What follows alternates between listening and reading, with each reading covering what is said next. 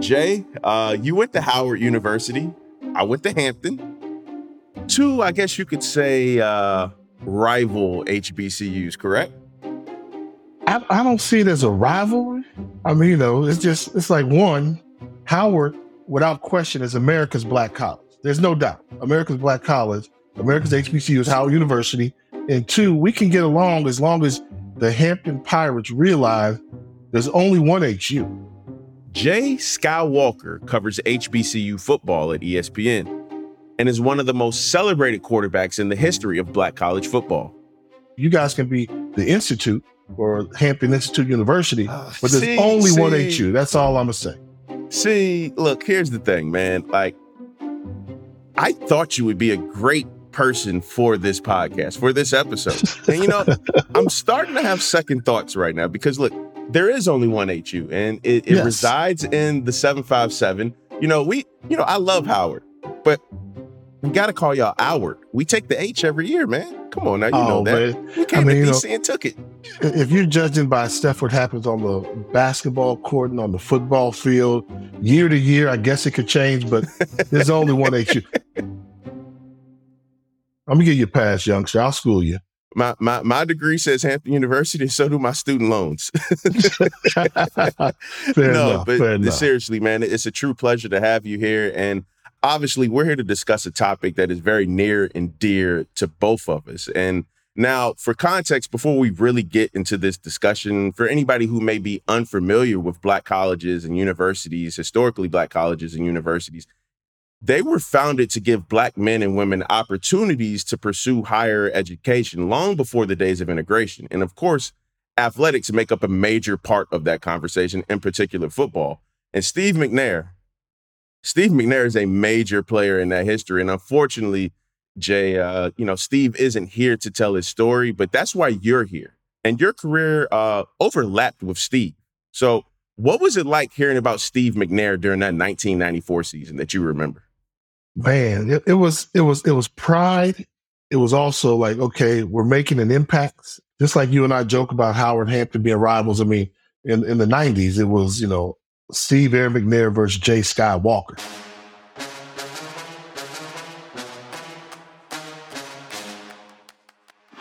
McNair throws back. Kobe Jenkins, touchdown. Walker back to pass, throws in the middle, has it complete to Harrell.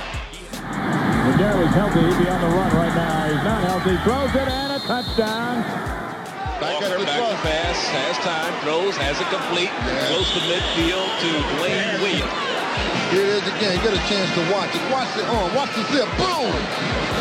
John Elway, eat your heart out. I mean, we were competitors. Woo. We competed to the fullest level. I mean, when I talk to, people, Shaq Harris in particular, he says, man, that rivalry y'all had, we probably haven't had an HBCU football in a while. Like two guys at the peak of their game playing.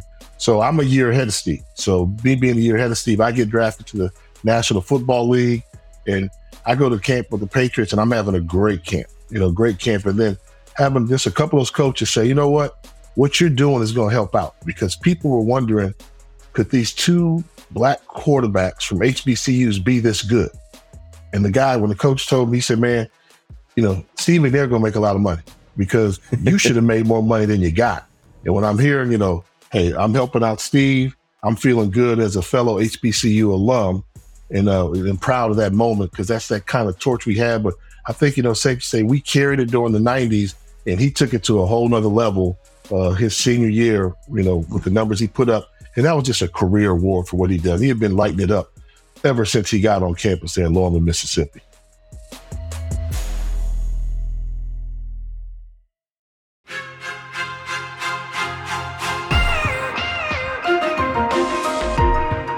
Steve McNair would have turned 51 this past Valentine's Day, had his life not been tragically cut short due to gun violence.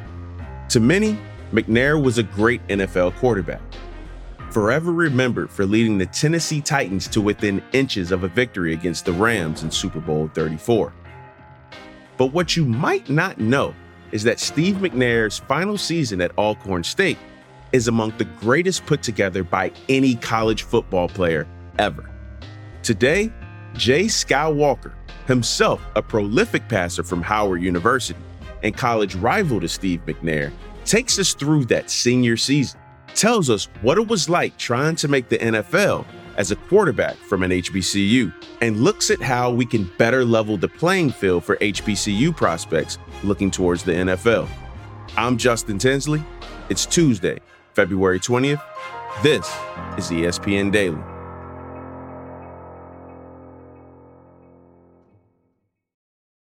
Now let's talk about the play of the week. The pressure to follow up Hypnotic and Cognac weighing heavy on the team. Hypnotic was in the cup, blue, and ready for the play.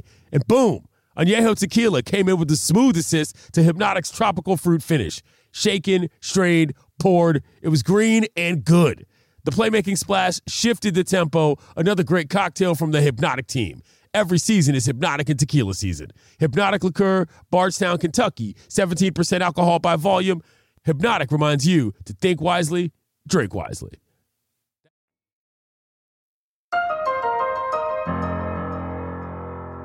All right, Jay, you said that you and Steve McNair were the two big quarterbacks in HBCU football during that era. I got to ask, did your paths ever cross off the field, and what were those conversations like? We did post, afterwards, after we played. I mean, I'll give you a funny story. Like, there was a time we were playing them in St. Louis for this classic game. And our sports information guy, Ed Hill, says, Jay, when we get off the plane, don't go up to your hotel. We got a limousine waiting for you. They're going to do an interview with you and Charlie Neal and Steve McNair. I'm like, oh, I'm riding big time. I'm in the limo. Well, we drive the limo. We stop at a red light.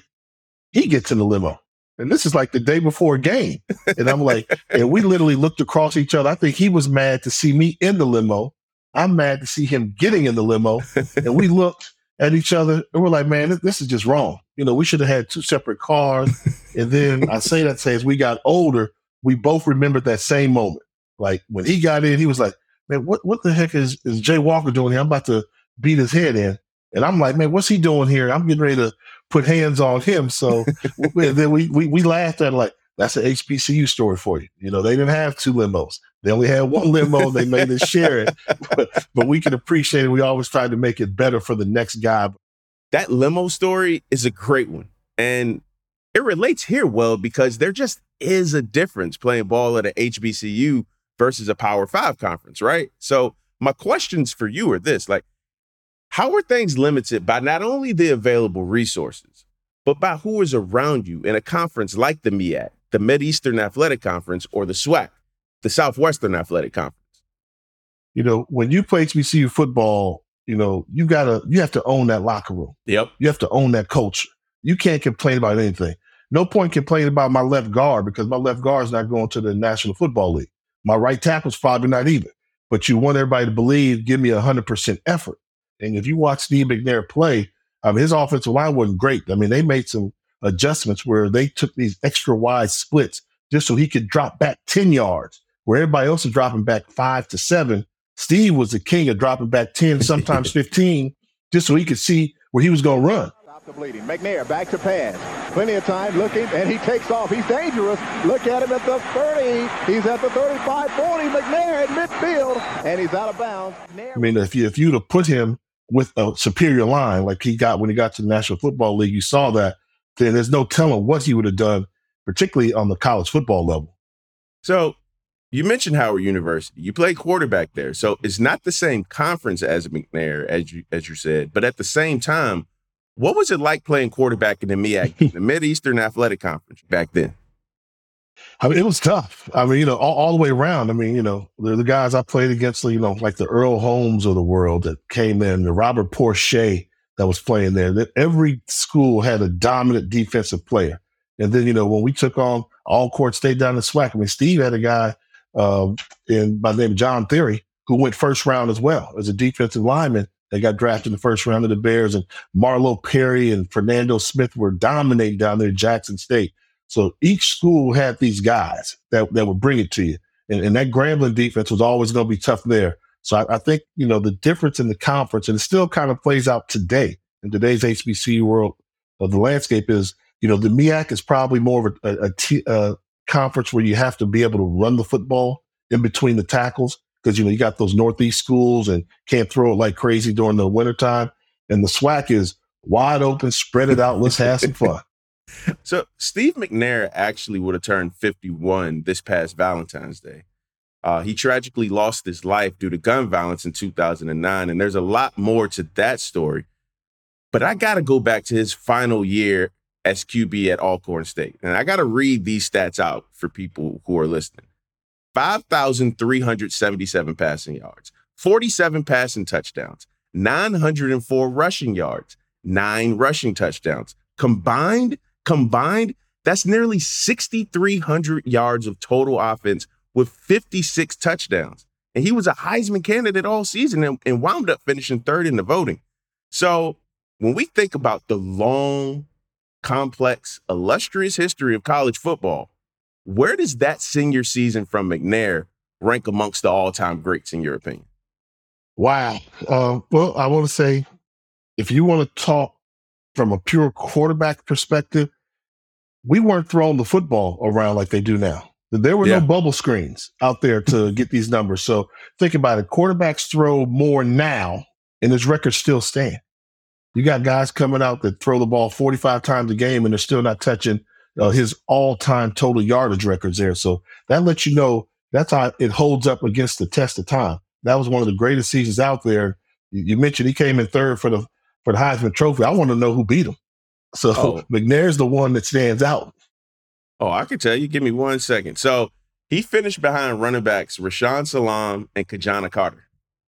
He was third behind them. Yeah. And you know, it's weird going back to, you asked what I do now for ESPN. Well, I covered Shedeur Sanders when he was at Jackson State. Covered all of his games. And when they started saying, he's going to win the Heisman Trophy, I was like, yeah, why not? And I would always say I had not seen a quarterback that had you on the edge of your seat every play like Steve McNair, but Shedeur Sanders had some of that with him. Every time he dropped back, what's going to happen next? So I would tell him, well, history goes that McNair probably should have won that Heisman Trophy.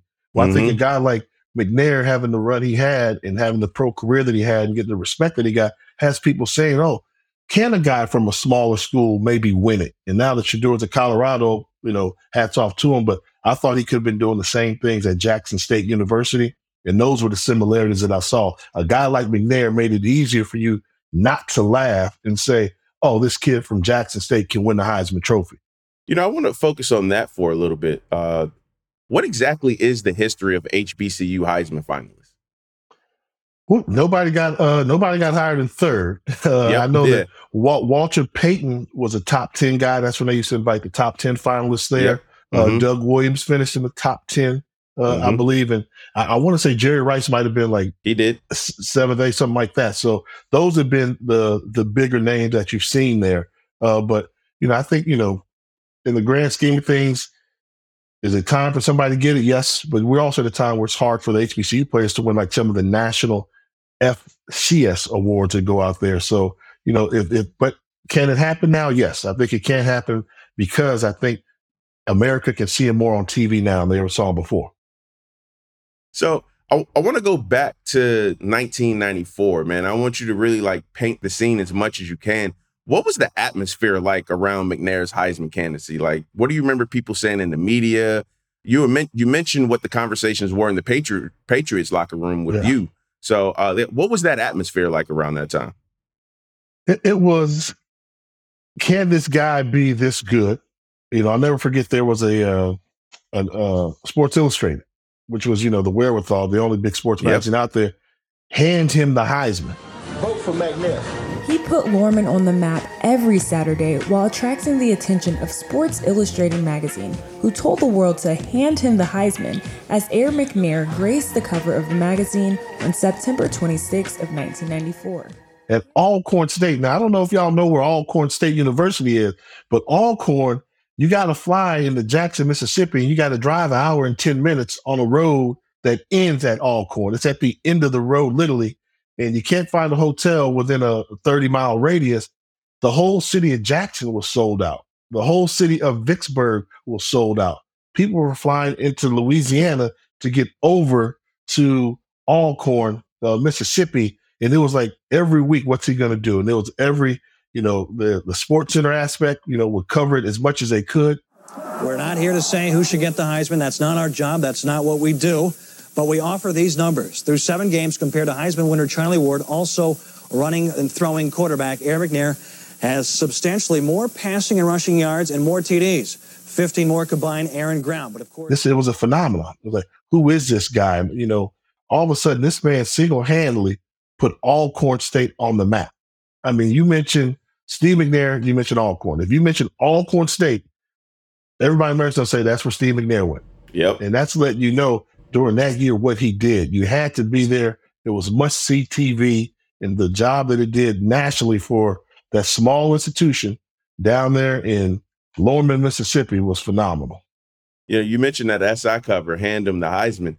They actually got that from a rap song from students at Alcorn that in 1994 was the comparison of going viral nowadays. What goes up must come down. In the Heisman race, look at Nebraska's fate. Frazier's out, so he can't even participate. Take a look at Purdue and Ohio. They ain't got nobody, so we gotta say bio. One of universities used to rule, but now the best player comes from a 1AA school. Yeah, it was like Hand Him the Heisman was the name of the song. So it's just amazing to see the groundswell of energy that was around Steve McNair around this point in time in his career. But hold on, Jay. Like, I know we joked a lot about Howard and Hampton at the beginning, but I got to give you your flowers. I got to give you your respect. Let me run off some of your accomplishments right now for anybody listening. You're in the MEAC Hall of Fame, the Mid-Eastern Athletic Conference. You're in that Hall of Fame. You're a 2-time first-team All-MEAC. You were the MEAC Player of the Year in 1993. And as we said earlier, you were drafted by the Patriots in the 7th round in the 94 draft. If you're going to give me my flowers, I want my flowers now. You left off two big things on that resume. Sorry. Go ahead. All right. How about 1AA Sports Illustrated Player of the Year? And which goes a lot to what we're talking about is, I think the biggest pride and joy I have is, we played Alcorn twice. We beat Alcorn twice. 2-0 versus Steve McNair. Don't tell nobody that. They don't like to hear that, down there. Don't tell anybody that, but that's what I got to put on the resume. I mean, a lot of people know me for that, especially down in the SWAC. So, all right. So now that I've given myself a couple of flowers. No, as you should. Run your stats off. Like, you did it. You accomplished it. It'd be different if, you were just sitting in the stands talking about what you would have done had you had the opportunity. You had the opportunity. You made the most of it. So, look, I'm going to give you your flowers, and hell, pick your own flowers and give them to yourself. That's what you're supposed to do. No, but I guess the question, knowing all of that, is like, did you feel like being an HBCU player made it harder for you to be considered for the NFL draft? Or what was your mind state around that point in time in your life? Yeah, absolutely. It did. But, when you're young, 20, 21 years of age, you're thinking, hey, the world is mine. I'm a conqueror. Just give me that chance. But I remember my coach, Steve Wilson, was telling me, you got some tough things ahead of you as a black quarterback. One, you're a black quarterback. We weren't in style. I think when I made it to the National Football League, I was the 7th black quarterback, not in the history of the game, but there were 6 current, and I became the 7th quarterback of color in the National Football League. You played at an HBCU, which is a black college. You have a black head coach. You have a black offensive coordinator. These are just things you're not used to. Yeah. But you can't worry about that. You can't look at the people around you, what they came from. You got to go out there and make it yourself. And I think the part that really hurt me the most was, coming out the combine, I lit it up. I was ranked the 3rd best quarterback in the country, wow. So they had all these rankings. So I'm thinking I'm going anywhere between the 3rd or the 4th or 5th quarterback taken.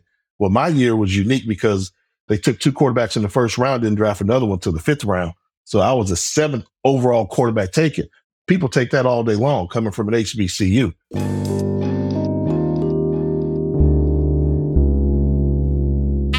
I remember, Parcells telling me, hey, you can't control where you went in the draft. You can't control that. You should have been drafted higher. We took because we couldn't believe everybody passed on you. But it was like, go there, show everybody what you can do. And at that point, there were the HBCU guys on the team. I remember them like yesterday. Ben Coates, Maurice Hurst. They came by, and Vincent Brown, the Undertaker, they came by, got me, and said, look, we didn't even know Howard had a quarterback. Right? We didn't even know that. but you're here. It's your job to make sure you make this team. It's that HBCU love that you had there. So having that support system there to say, okay, oh, you from Howard? Okay, yeah. Oh, this dude can play. Let's help him out, and knowing that you're next. So then when I started playing a little bit, year 3 or 4, you take in those HBCU guys and you talk to them and you do that. So I think the HBCU, the history of me playing there gave me that chip on the shoulder, knowing it was going to be tough, but also knowing at the end of the day, just go out there and play. You got to be able to play. Having my name on my jersey in the pros was the first time I ever had my name on the back of my jersey. Period. Wow. Ever growing up. So I appreciated stuff like that, whereas other folks just took it for granted. So I would love that stuff, but also realize, you got to outplay somebody. And I think, knowing you had to be twice as good, and being a quarterback, you probably had to be 3 to 4 times as good to beat somebody out of that job really took me a long way.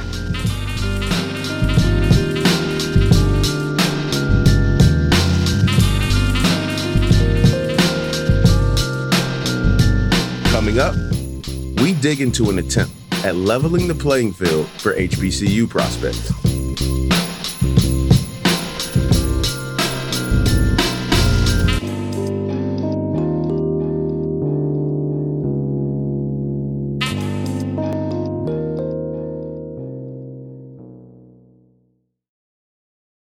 Delicious, meat, nutritious. In the snack that packs a real protein punch, Wonderful Pistachios, one of the highest protein nuts out there. Each 1 ounce serving has 6 grams of protein, giving you over 10% of your daily value. Trust me, I've been eating them like there's no tomorrow all week. Wonderful Pistachios also come in a variety of flavors and sizes, perfect for enjoying with your family and friends or taking them with you on the go. And you, like me, are on the go a lot. Taking the kids to school, hopping from meeting to meeting, shopping for groceries, whatever it may be.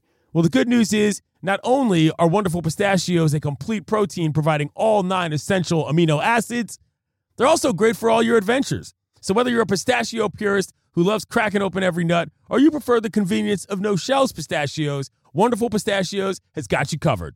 Grab Wonderful Pistachios and elevate your snack game today. Visit wonderfulpistachios.com to learn more. The NFL schedule drops this week, kiddos, and you can be there to catch all the action live and in person with Vivid Seats. Experience every touchdown, every tackle, and every eye-popping play of your favorite team. And to kick it off, Vivid Seats, the official ticketing partner of ESPN, is offering you $20 off your first $200 ticket purchase with code DAILY. That's code DAILY. Download the app or visit vividseats.com today. Vivid Seats. Experience it live.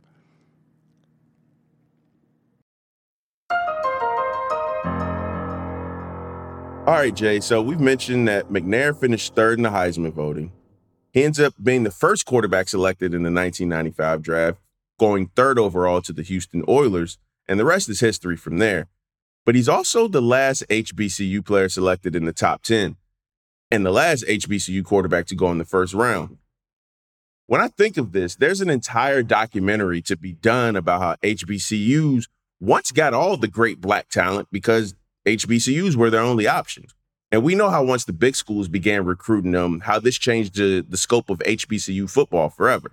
But Jay, just looking at things, especially over the last 30 years, what has changed in terms of how HBCU talent is evaluated? And is it reversible? I think it is. I think, you have to know the nature of the National Football League. The nature of the National Football League is not to find a diamond in the rough and pay you everything they can. It's to find the talent out there and pay you as little as they can. By downgrading the draft process, having scouts leave their comfort zone. It's easy to go to the University of Alabama on their pro day where you're going to see 22 guys that you assume are going to make it. But why not go down the road to Alabama State or to Tuskegee and find like the next Drayton Florence who played for a dozen years in the National Football League? And when you find it, I like to call them out. When you find these players, don't keep it to yourself. Stop trying to steal these National Football League players. If they're guys from HBCUs, realize they probably had it tougher. I'd like to see them give them more props for what they've done. I mean, there's no way you can have a guy like Marquise Bell. We're talking in recent time. Marquise Bell went to Florida A&M, was an undrafted free agent for the Dallas Cowboys, and by his second year, he started. Yep. Everybody that covered Marquise Bell knew he was a pro. Everybody knew that. So why downgrade him? You know, a guy like Teron Armstead, who I covered at the University of Arkansas Pine Bluff, you know, he goes in the 4th round as a left tackle, and he's a Pro Bowler by his 3rd year. Everybody knew he was a pro, that he was a freak of nature. So guys have to leave their comfort level. Now, that being said, that's me, you know, being upset at the process. Now you're starting to see a better quality caliber of athlete. You know, HBCUs are now getting 3-star guys, 4-star. Before, if you ever signed a 3-star guy, it was the biggest news you heard. Well, now I talk to the coaches on the regular. They're getting 3-star guys, 4 and 5-star guys because of this portal going to the big schools.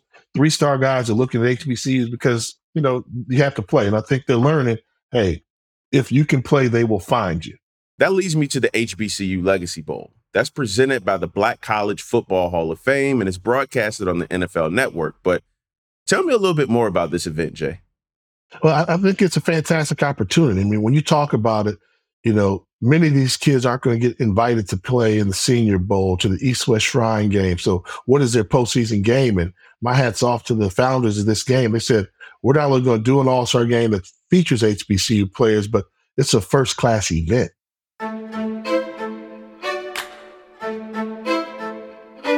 I mean, when you say first class, it is nice. I interview the players that played in the game, and they like showing off that the rings that they get for playing there, the jerseys they get to keep.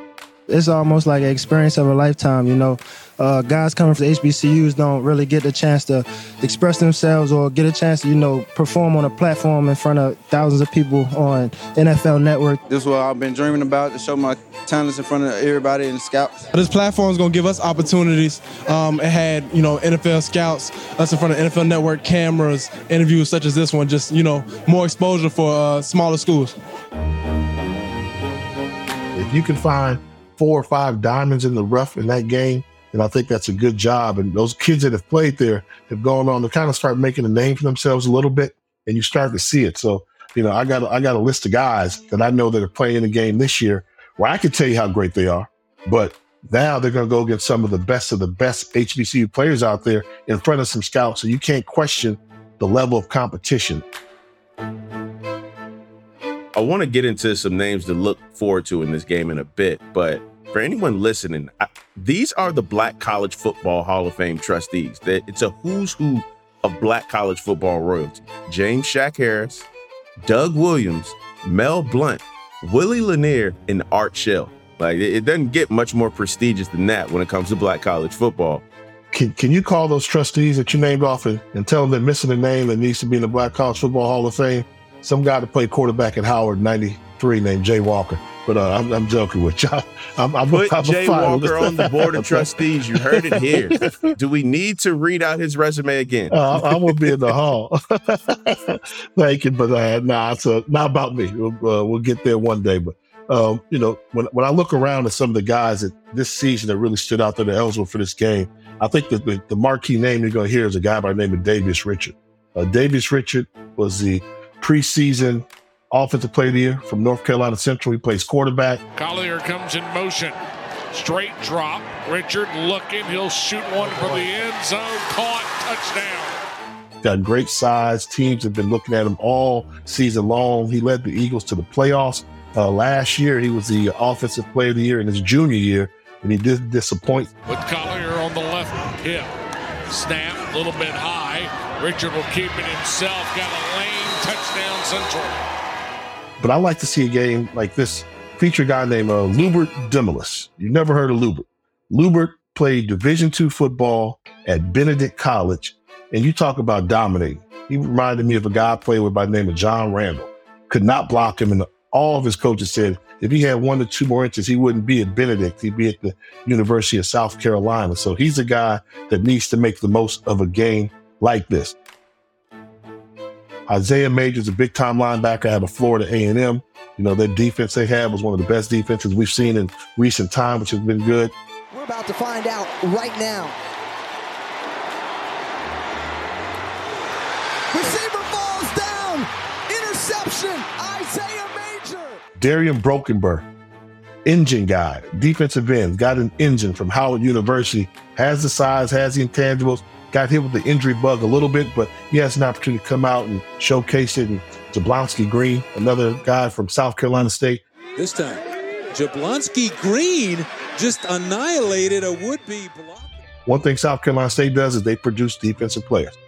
From Cedric Darby to Robert Porcher to Donnie Shell to Harry Carson. When you talk about South Carolina State, there's always going to be that defensive guy, Darius Shaq Leonard, now South Carolina State. So you got to take a look at a guy when they say he's the real deal coming out of South Carolina State. Well, those are the guys that you got to pay attention to. So I think there's some interesting names there, some guys that should get that opportunity to play, and they have to go there and show out, but they're NFL caliber guys.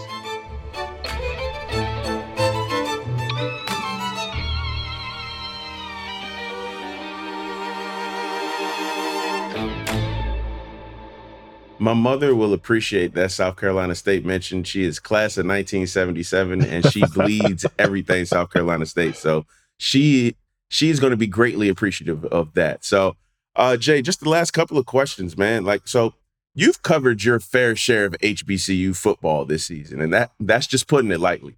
What was the story of the past season in your eyes, whether it be on the field or off the field? What was the major point of conversation for you? On the field, absolutely Florida A&M. The job at the Rattlers finally put it together. I used to always say, FAMU has enough talent to win it, but it's always something. They find a reason not to. Willie Simmons and everybody put it together. They held it together long enough to get that championship run that they've been waiting to do, because they were knocking on the door against Jackson State. Jackson State deferred, so Florida A&M will receive the ball first. The transfer from Bethune-Cookman. Marcus Riley showing off his speed. Coach Willie Simmons said he could be a difference maker. Opening kickoff, punch in the mouth. What's up? Rattlers, touchdown. I think that's on the field. Off the field, I'm gonna go back to Orangeburg, South Carolina. The final season of Oliver Buddy Pugh as a head coach for South Carolina State, legendary coach there. He'll be in the College Football Hall of Fame. He'll be in the Black College Football Hall of Fame. That signature win he had when he beat Deion Sanders' Jackson State Tigers in that Celebration Bowl a season ago. Complete right at the first down marker. Vereen. Coach Pugh knew, didn't he? Look at Buddy. Look at the emotion there on Buddy Pugh. He really wanted this.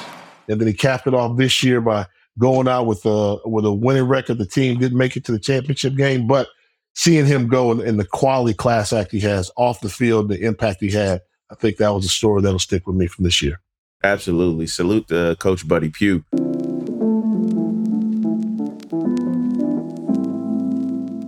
Jay, it's been a true pleasure to talk to you just about your knowledge on all things HBCU culture and football, and just proof that Hampton and Howard, excuse me, sorry. I keep forgetting the H is down in the 757, but no, seriously, it's been a true pleasure talking to you today, man. Just about the legacy of Steve McNair and the past, the present, and the future of HBCU football. So thank you for your time, my brother. I appreciate it. You're not bad to be a pirate. Hey, look, I say the same thing about you as a Bison, my friend.